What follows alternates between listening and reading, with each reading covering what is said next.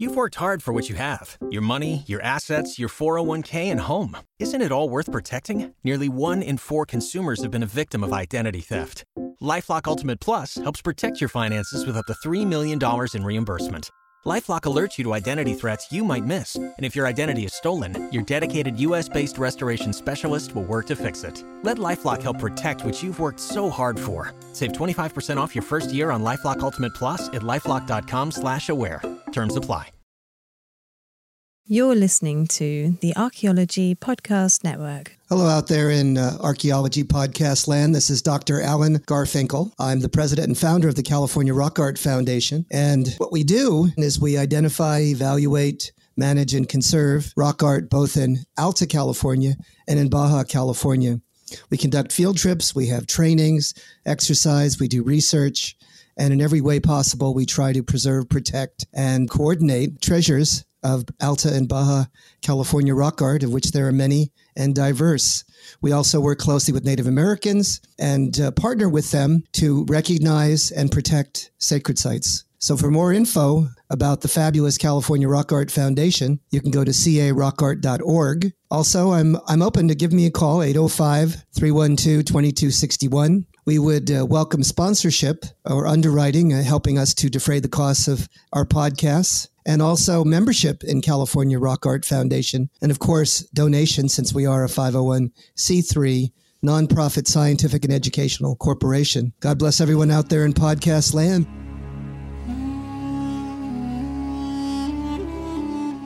You're listening to the Rock Art Podcast. Join us every week for fascinating tales of rock art, adventure, and archaeology. Find our contact info in the show notes and send us your suggestions.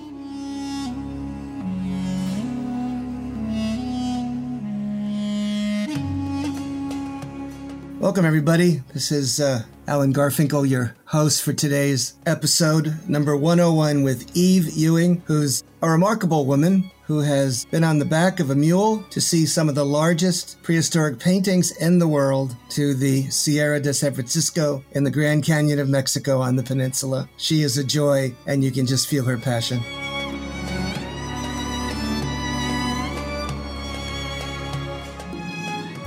Well, hello out there in Archaeology Podcast land.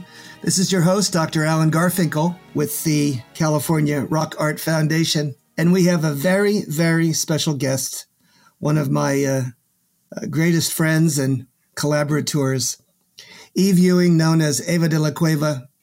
And she will be talking about her experiences studying rock art intensively with the Grandes Murals of Sierra de San Francisco. Eve, are you there? Yeah, I am. Wonderful to connect. We've been attempting to do this on and off for quite some while, and now you're just on the tip of the 100th and first episode that we're doing, and I'm just blessed and honored to have you as our guest scholar. Well, wonderful. 101 happens to be the highway nearest to me, parallels I-5, and that mostly is a continuation of El Camino Real from San Diego clear up to San Francisco. So I'm honored to be on 101. Fantastic, Eve. So this is Eve Ewing. Her background is in sort of the study of natural history and prehistory and also expertise in climatology. I'm going to ask you the $1 million question to open up. Tell us a bit about your background and how you got involved with the study of Native people, archaeology, anthropology, the study of rock art, and specifically your hyper-focus on the great mural rock art in the heartland of Baja California. Yes, for a focal point, I will talk about the South Gallery of Cueva Pintada. But for now, how did I get into this world we're in? My goodness. I was born and lived on a farm in Dutchess County, New York State. And during World War II, my father had to go or volunteered to go into the Navy because he knew how to navigate from his summers in Maine. And my mother was a great farmer type, and she took care of the farm while Dad was at the war. And no one knew if the Germans or the Japanese were going to land in America. Her job was to keep the farm going. And that meant us kids really we had the free reign of the farm. We did have a nanny that checked in on us once in a while, but she was told to basically leave us alone and let us roam. And so we roamed the meadows and the forests and the barn. I got to be friends with all the animals. And so in a sense, because my mother didn't have time to really be there for us, and my father was gone to the war, I really bonded with the land and the animals and the trees and the birds. There was an elm tree I'd come out and hug every morning, for example. I'm a real tree hugger from way back. And then the mystery of the birds, of learning how to lurk slowly through the forest until you could see the bird that was singing behind the leaves, the big leaves. And then you would just wonder and wonder, like the hermit thrush. Oh my, what a lyrical, wonderful song. So anyway, eventually, my father was transferred to California, to San Diego, to finish out his term in the Navy towards the end of World War II. And I took a terrible emotional landslide after moving away from the farm. And the East Coast is very flat, but forests and meadows and things like that were wonderful. So slowly what happened is I began to transfer my love of forests. It was into the desert and into the backcountry and into the sense of something wild and something far beyond the ken of man. It just was a wonderful experience. And my father became an oceanographer at Scripps, and he studied the currents and all kinds of things from the air. And I began to be able to, in 53, we began to go down whenever he had a spare seat in the plane. When he didn't have a Scripps scientist or somebody with him, I'd get to sit in the back of the plane. And flying over Baja just fascinated me because there just wasn't anything there. I mean, the road hadn't even been finished yet. It was just a dirt track in the wilderness. And as Anita Espinosa in El Rosario used to say, she was at the end of the first part of the highway being built. It was 250 miles below the border. And she said, good people, bad road. Bad people, good road. Bad people, good. Yeah, bad people, good road. Yeah. Because when they finally finished the highway in about 1974, then you had caravans of stolen cars and all kinds of stuff going down the peninsula. But anyway. So when did you make your first trip into Baja? First trip into Baja was probably 53 from my dad's airplane, and we would land on the Salt Flats. Oh. Now, the largest town in central Baja California. It's north of San Ignacio, okay, and north of Vizcaíno. It's Guerrero Negro. And Guerrero Negro was the name of a British ship that would hide behind the land points and wait for the Spanish galleons to go by and rob them. And only this one sank. And it was called Guerrero Negro, means the Black Warrior. Wow. And so that was, the highway finally went through there. So in 1963-64, long before the highway was ever built down the peninsula by Crow is about 800 and some miles. By road, it's about 900, and by 900 and something, roughly. And by trail, it's well over 1,000 miles because you're switchbacking forth up and down mountain passes and all kinds of things. So the milling expedition went from Tecate to Cabo San Lucas in 63-64, and I joined the trip in Bahia de Los Angeles in January, right after Christmas, 1963, turning into 64. And I got to join the expedition. And that's when I saw my first rock art. It was about 3 months into the expedition when we got down into San Ignacio, that's when we went up to the Great Mural country. We were planning to go to see the Great Murals of Cueva Pintada. Because the article that came out in 1962, where Earl Stanley Gardner was flown down into the mountains and then helicoptered down and flew past the paintings. You could see him as you're flying down the canyon. Wow.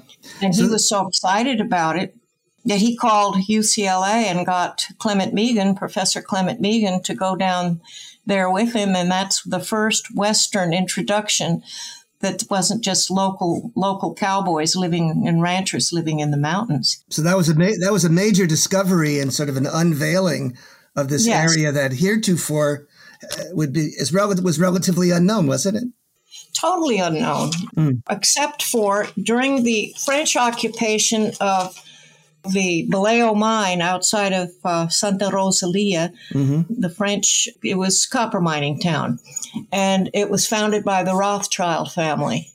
The local ranchers are the ones that helped the company decide which ranches in the area would be good to grow food for this burgeoning mining town. They were called the Vallejo Ranch mining because they provided the food. But on the Melling expedition, you see, the reason that no one knew about those cave paintings from the outside world much, a few people did, very few, is because the wagon road, any kind of a road, had to stay on the lowlands, and there's no water in the lowlands.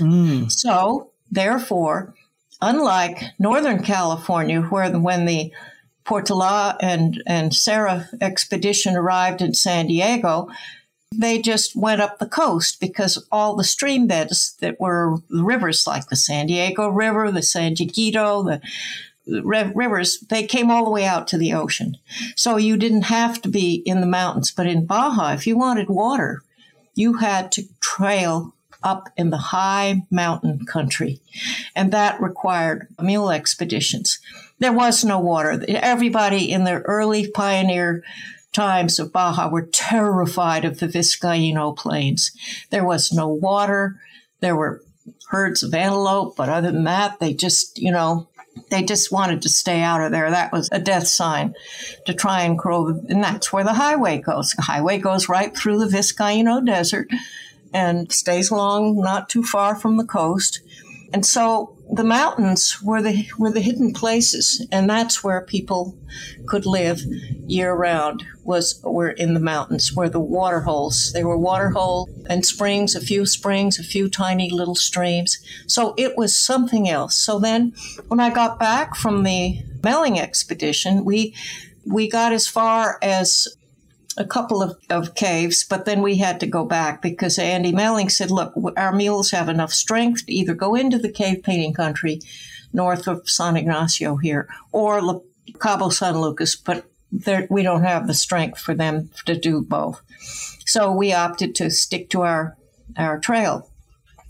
When I got back, but we did go and see a couple of paintings up the Arroyo Parral area and then had to turn around and come back.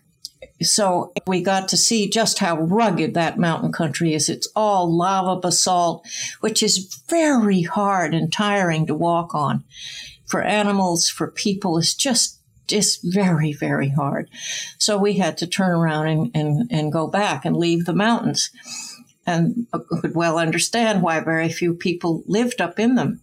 But slowly they were settled by the descendants of the original soldiers that were brought over by the missionaries. In the San Ignacio mission area in the center of the peninsula were ranchers with names like Arce, Villavicencio, Rodriguez, a few, but there were not more than 5 families, but mostly Arces. And Harry Crosby, when I got back from the Melling expedition, I got a call from somebody I'd never heard of named Harry Crosby. And he said, I just understand you got back from a long mule trip. Well, it took the Melling expedition 6 months to go the whole length because the drought that was down there and losing animals and all kinds of things that happened to us. So we made all the mistakes for the next people to come along. And I just told Harry, the most important thing you need to do is to find a local guide. Don't go in the mountains without a local guide. And they'll know where the water holes are. And if you don't know where they are, you're in trouble. So he did. And He's thanked me for it profusely. But he came out, of course, with the wonderful book on the rock art of Baja California.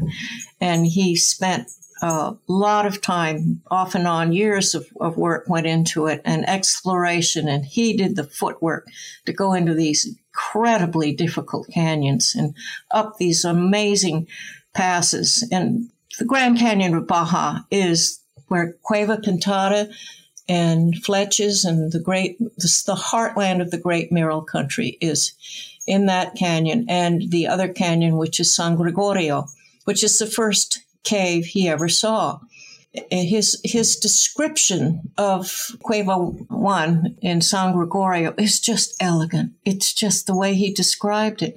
He said this cavalcade of animals 40 feet high off and galloping out of the cave. What on earth? They're all galloping out of the cave.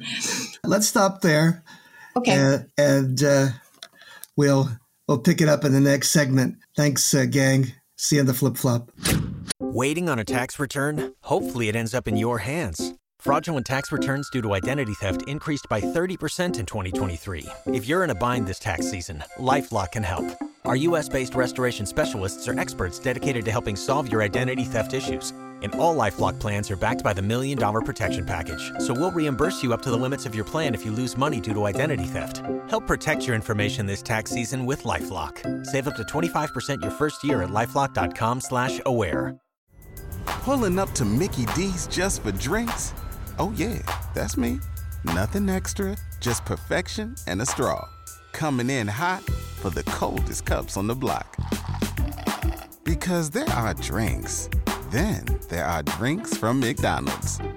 Mix things up with any size lemonade or sweet tea for $1.49. Perfect with our classic fries. Price and participation may vary. Cannot be combined with any other offer. Ba-da-ba-ba-ba.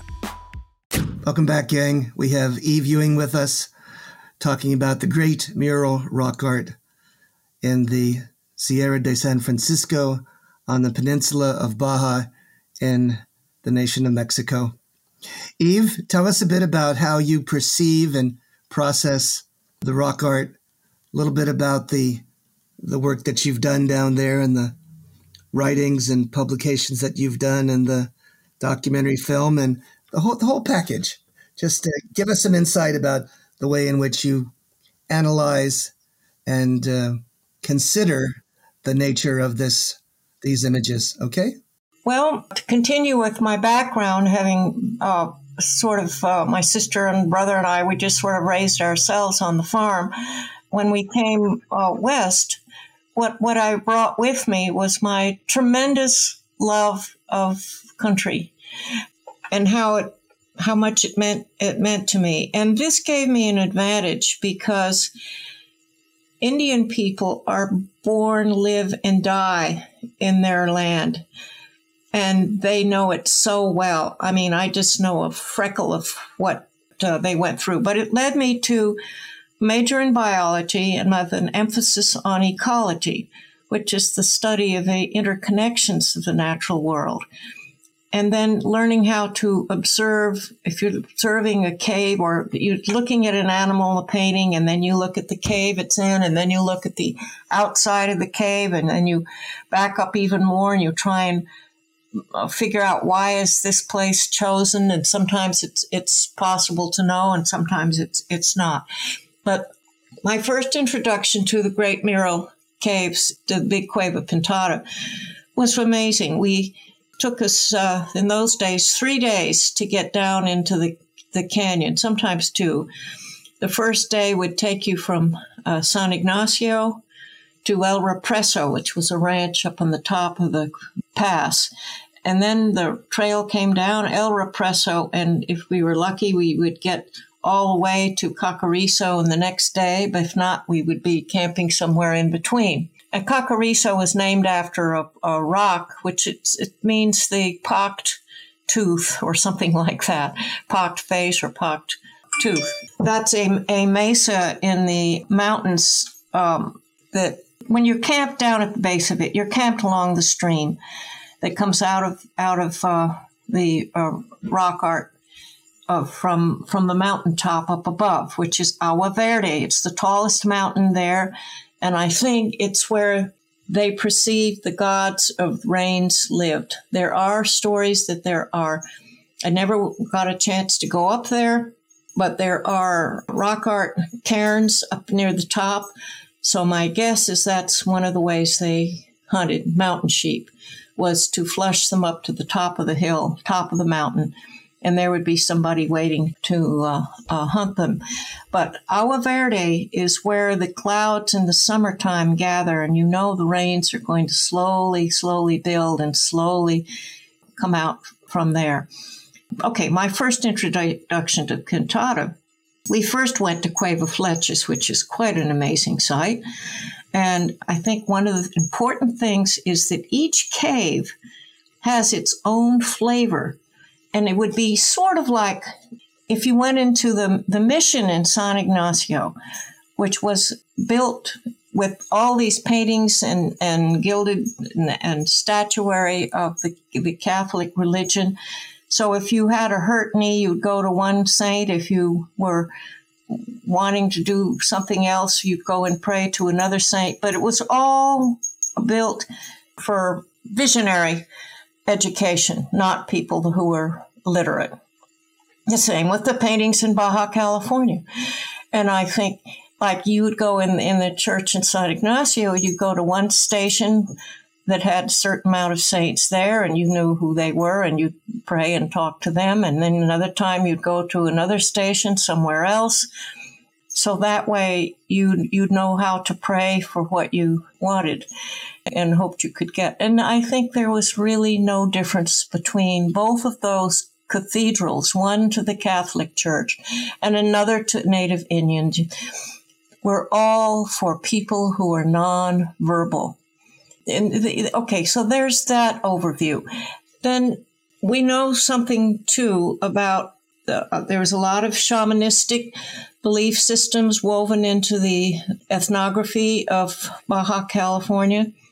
And a lot of it, Ron Smith and Bernie Jones and Ken Hedges all agree, and Polly Shaftsman agree that it was very shamanistically oriented, but not entirely, because shamanism really talks more about an individual's experience with the sacred. And these were communities of people. Their paintings, everybody is touching. John Harmon, the inventor of D-Stretch, he did a paper explaining that all the paintings in the site that he was talking about, which I think was called Santa Gertrudis Norte, and he talked about how every figure was touching another figure. So you're talking about a community of people that are interrelated with the animal world.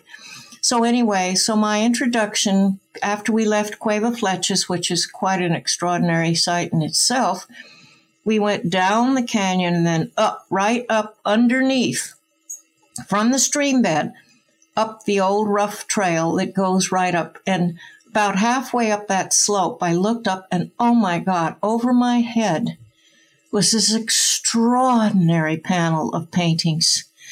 There's the sea lion that at the time everyone still thought it was a whale, but it's not. It's a sea lion that's 15 feet tall. In other words, a number of figures were about 15% larger than life. And I think that's pretty indicative of mythic storytelling. Either things are, lots of times they're smaller than life, and lots of times they're larger than life. And a Dr. Chen, I think, I can't remember his name correctly, Chen or Chan, he's the first one that talked about how many of the important figures were larger than life, about 15%. So here are these cavalcade of animals charging, and my friend Ellen E. Moore, who has studied and reproduced the paintings and separated the layers of paint and just done an extraordinary job, had a one-woman show at the Museum of Man, another one in Mexicali. And her joy was to pull out the figures. Mine was to figure out, what are they trying to say? Why are they here? And so felt like what I wanted to do was like listening to the birds in the forest when I was a kid. I wanted to hear them. I wanted to hear what they had to say, what they were thinking. And then Eleni pointed out that the animals run in one direction and then they take a switchback turn and they go in another direction and another switchback turn and eventually go out the top of the cave. Now, switchbacks is how you get up and down these tremendous passes. It's sort of the natural way to do things. What I discovered is that the end of a run, like you take all of the animals that are at the base that are running out to the right, and one extraordinary thing is there is a black woman holding out her hand underneath the chin of an enormous red deer that has a spear in its back. And it's the cave that receives the first sunlight of the day. It is around 1 o'clock in the afternoon. And Cueva Pintada faces the west, but I'll talk more about Pintada later. But I just wanted to go back to the belief system, American belief system. Jeffrey Quilter, who is head of, at the time he wrote the book, A Pre-Columbian World, he edited that book with Mary Miller. He talked about that there's uniformity in a lot of basic American beliefs. For example, dualism is very, very important. And the dualism and in Baja California rock art, we see it in the black and red deer and in the black and red painted human figures. And what does that mean? That means a tremendous amount, and it's a binary system. But the other thing that Quilter talked about is that the binary system is not equal. It's not perfectly balanced. So take the red and black figures. The red figures, they have the black and red figures, people. The left side is black, but the head and the right side is red. Of course, there are exceptions to this, as there are in so many things. But one interesting thing, now, does it hold true, as it does throughout much of the world, that the mythology starts out when animals were people? Therefore, you are related because all the first animals and the first plants and the first rocks and first everything were people. So you're all interrelated. And then how do you kill your relatives to eat? Because that's what you're going to have to do. How do you make that okay with the animals that you are killing? Because throughout the Americas, there's a belief system that you cannot kill a deer or a mountain sheep or a bear without its permission. And the permission has to come from the master of animals. And he's not going to help you a bit if you break a taboo or do something. And so this interconnectedness is just fascinating, because we know that the deer throughout the North American continent is considered the messenger. He talks in one of the chapters in his book, he talks about, or the lady that wrote that particular chapter talks about how animals act as intermediaries between the worlds. There are three major worlds in all early societies. There's the sky world, the earth world, middle world, you might say, and the underworld, which is the sea and the water and the streams. Each layer may have many, many layers of its own, but it doesn't matter. They're all interconnected.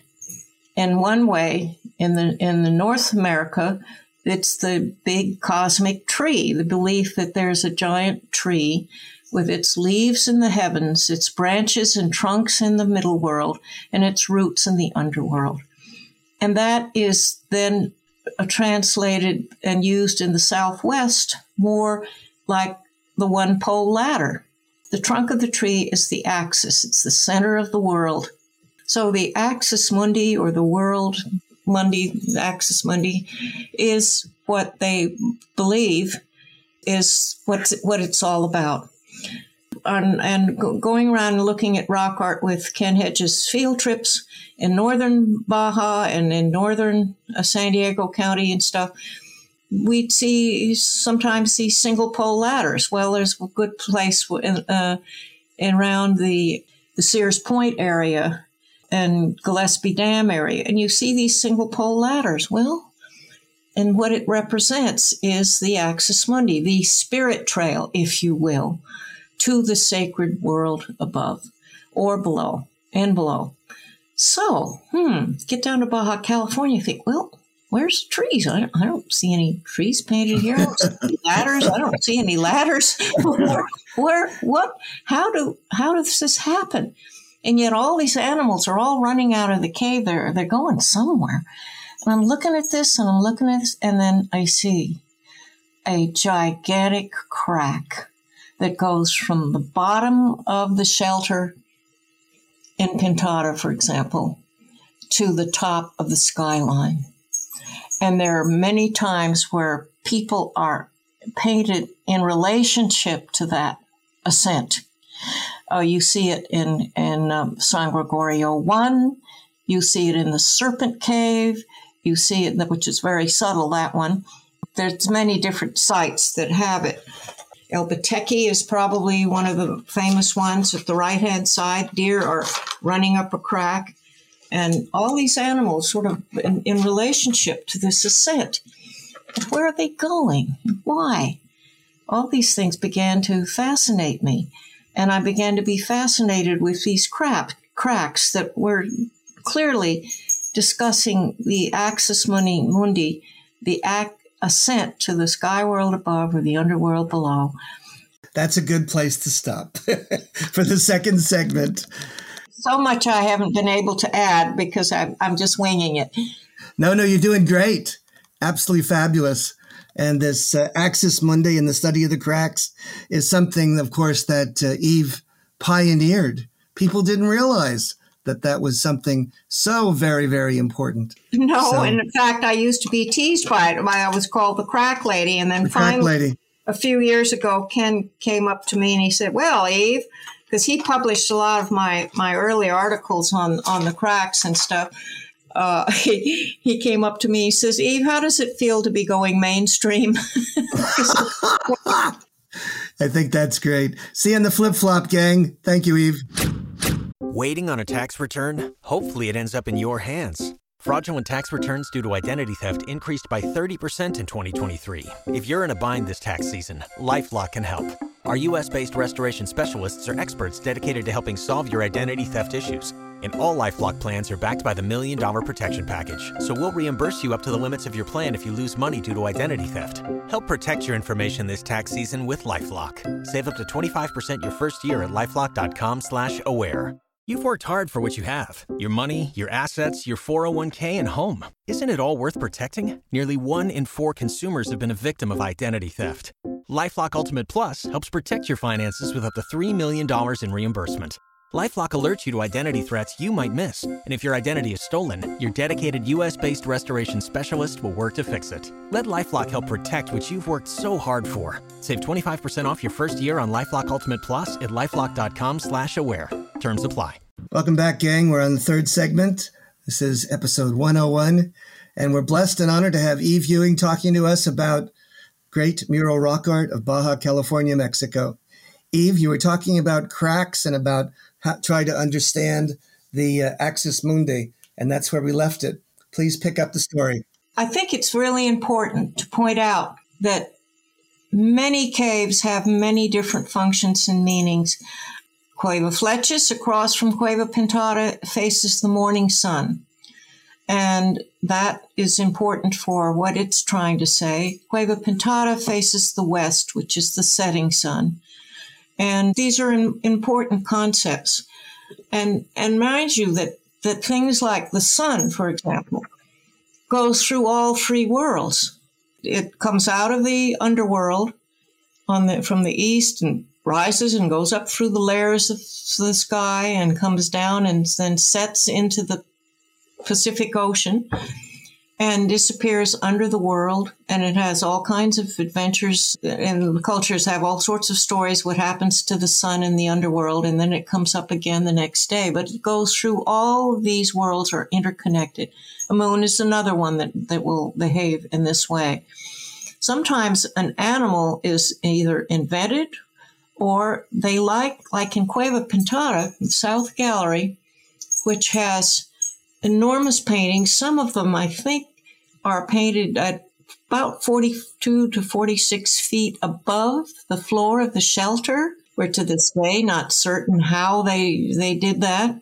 You know, we don't know quite whether they used scaffolding or very, very long cane poles with paint. And anyway, Eleni Moore is in the process of writing a book about all of that. And I know she will be covering all that kind of wonderful information.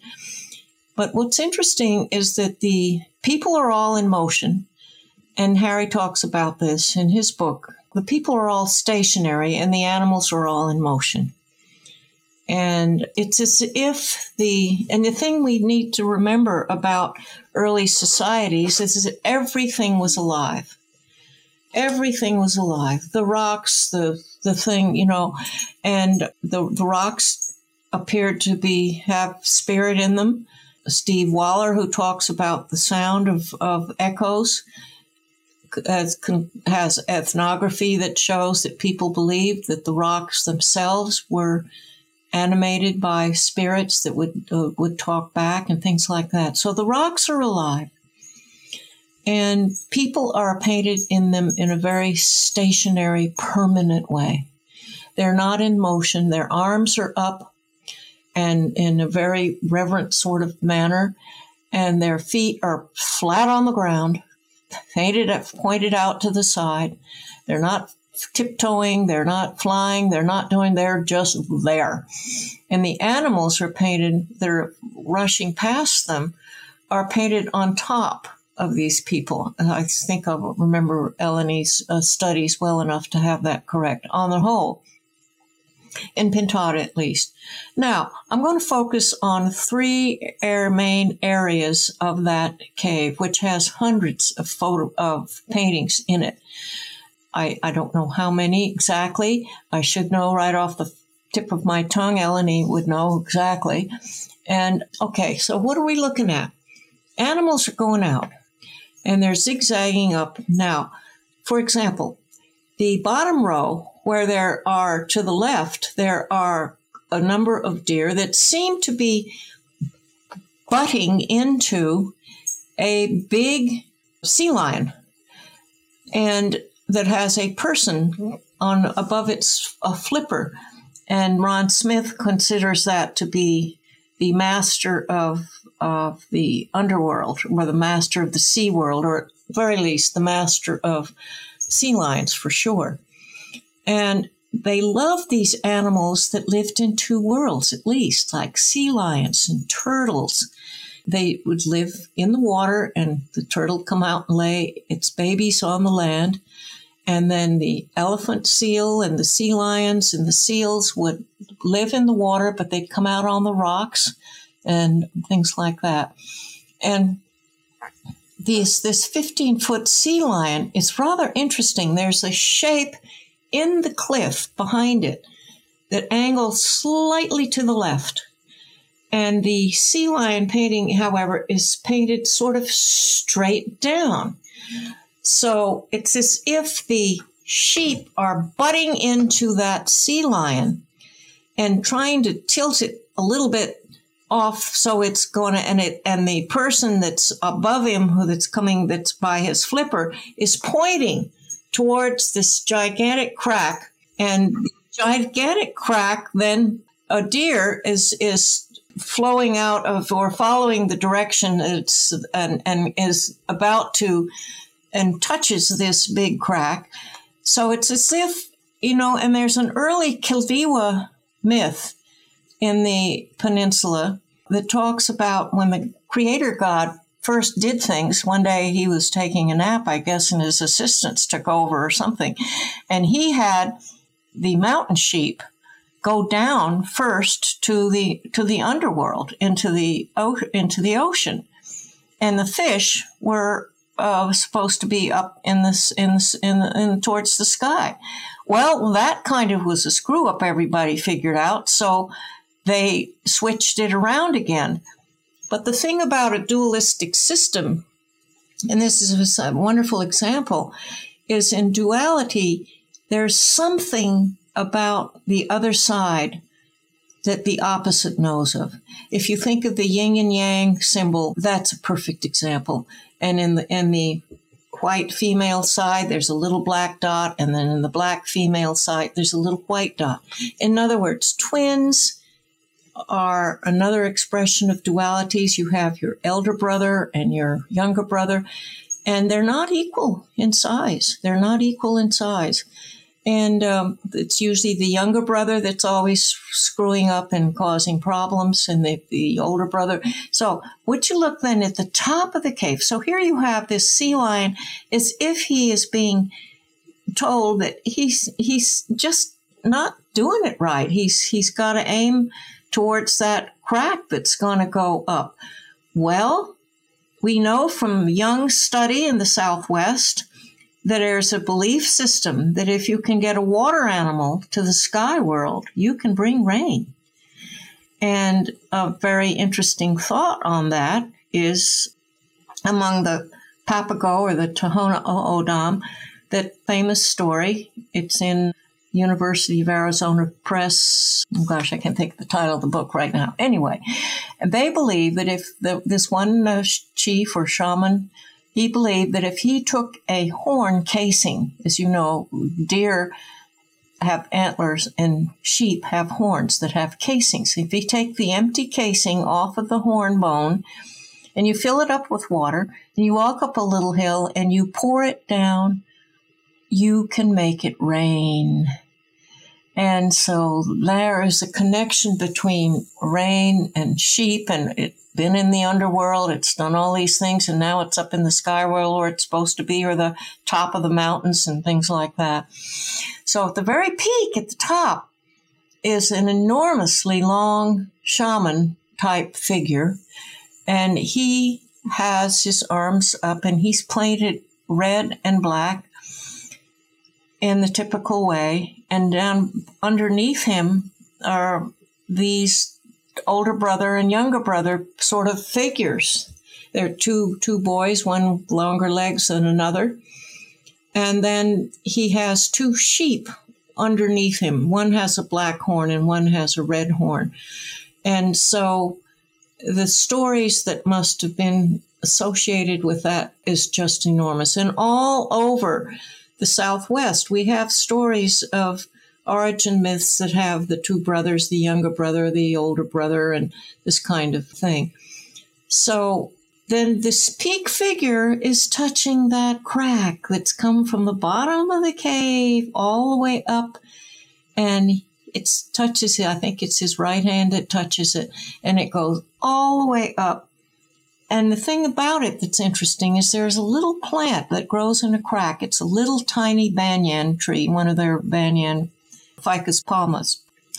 And it survives when the summer rains come. And the summer rains bring the monsoon season.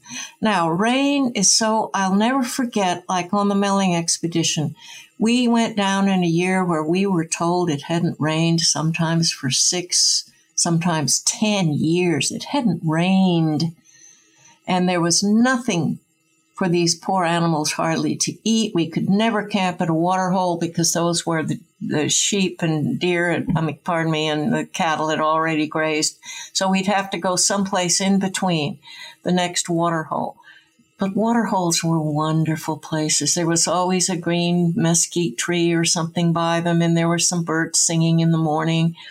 And then when you get to Cueva Pintada, in the old days, long before the goats overgrazed the highlands above, and all these rocks now have covered the tepetatis, and the tepetatis were just smooth surfaces of volcanic tuff, that layers of volcanic tuff where the stream had cut through and left like little bathtubs that were cooked up one to another. And you could sit in this wonderful bathtub with the water flowing over your shoulder as the little stream goes by, and look at the cliffs and the trees and hear the birds. And it was magical.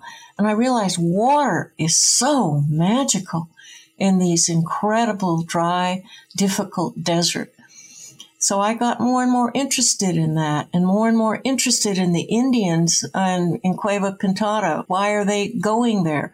And it seems like the deer are messengers, and so are the sheep of these stationary people. There's, as I say, a black woman in the lower left part of the southern gallery, and she has the head of the deer in the palm of her hand. She's guiding it. There's a stream of deer painted across near below where the female human figures are too. So you get this feeling that there's an interconnection between female increase and animal increase. It's all interrelated, and they all benefit from the same things. So you have a system where now she has got this deer, and he has an enormous spear in him. He's a beautiful big deer with a beautiful big rack. And she is gently guiding his face towards a crack that goes up and over the top of the cave. Again, suggesting that that's where they're supposed to go and what they're supposed to be doing. And the story I tell myself with no evidence is that the thing about Cueva Pintada is it's a covenant. In fact, my favorite paper I've ever written is called A Covenant with Nature. It's volume 10 for the Museum of Man's Rock Art paper series. And a covenant is sort of a relationship with promises. You know, you do this for me and I'll do this for you. And it's defined by obligation and commitment and stuff like that, if you look up on the internet what the meaning of the word is. But that's different from a contract because they are relational and personal, like many vows that are in the Bible too. Marriage. Yeah, marriage is definitely one. A covenant, or a covenant between people and their God. Okay, a people and their God. And this covenant with nature was all about how to bring down the rain. You see, Baja California is in a very difficult spot. It's too far south for reliable winter rains. It's too far north for reliable summer tropical rains. And sometimes it gets one, sometimes it gets the other, sometimes it gets both, and then they'll separate and there'll be 10 years with no rain. Now, right across the Gulf, even you can on hot summer days, you can see the clouds of thunderstorms, because that rain system that is birthed out of the Sierra Occidental, the Western Sierra, the big Sierras of the mainland there, helps create these monsoons that then travel into the Hopi Zuni country of the Southwest. What happens in Baja California, and the reason it's the only place in all of Mexico that is not both agricultural, that doesn't have some kind of agriculture, is because of what happens to Baja California. And what is that? The Pacific Ocean, the Japanese current that goes from Japan around Alaska and all the way down and then lands and points out to the Pacific again when it hits Punta Eugenia. The shifting of the currents or the shifting of the winds can suddenly happen and turn off the monsoon season in Baja California. Now, the monsoon season is absolutely fascinating. A monsoon occurs when you have the correct temperature, the correct pressure, and the correct something, it has to be 4 days in a row. And then suddenly the sky opens up and you suddenly have this huge thunderstorms happening. The monsoon has come. It's extraordinary. And it's been written about in a number of locations. And then it ends just as fast. Elenise was there during one of these horrendous rainstorms, and she and her guide, they had to pull their sleeping bags a little higher up the road. There's no good place to be out of the storm when it comes. Don't the vaqueros call it el cambio? The change, the shift. Yeah, you can feel it. And what happens is, in the fall, el cambio comes, and el cambio it turns off and it turns on very fast. Yeah. So, Eve Ewing, what would you say to thematically close our interaction today? I would say that trying to learn to look at the world from the Indian's point of view is vital in trying to understand it and what it's trying to say and how different it is from our world. We don't believe that every rock, every tree, every cloud can be spoken to or prayed to. So we have a whole different system. And their system is a circular system. Right. Reciprocity, right. System of reciprocity and circular time is vital to understand, and how different it is from linear time. Amen. Until the 5th century BC, the Greeks were into circular time. And circular time means death follows life and life follows death. Round and round and round. And round it goes. That was fabulous. Eve, I really appreciate your time, and I think we scratched the surface. That's it. Just barely. Oh, my God. Barely. I can't even think. There's so many things I wanted to say and never did. Yes. But anyway. We'll do part 2. See you all on the Flip Flop Gang. See you next week. God bless.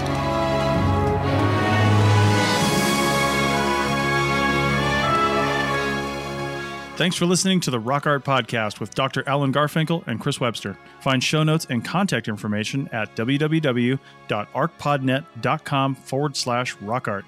Thanks for listening, and thanks for sharing this podcast with your family and friends.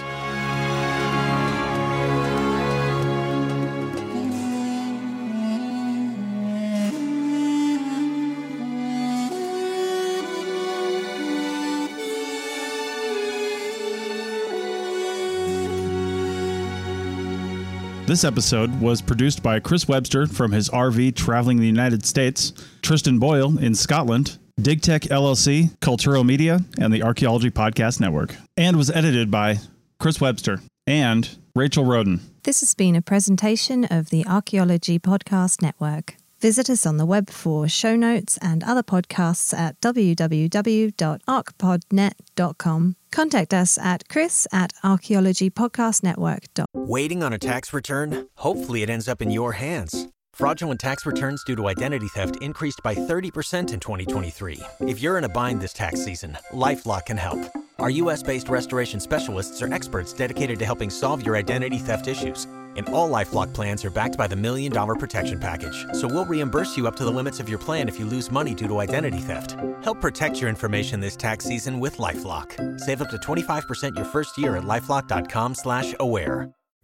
Pulling up to Mickey D's just for drinks? Oh yeah, that's me. Nothing extra, just perfection and a straw. Coming in hot for the coldest cups on the block. Because there are drinks. Then there are drinks from McDonald's. Mix things up with any size lemonade or sweet tea for $1.49. Perfect with our classic fries. Price and participation may vary. Cannot be combined with any other offer. Ba-da-ba-ba-ba. .com.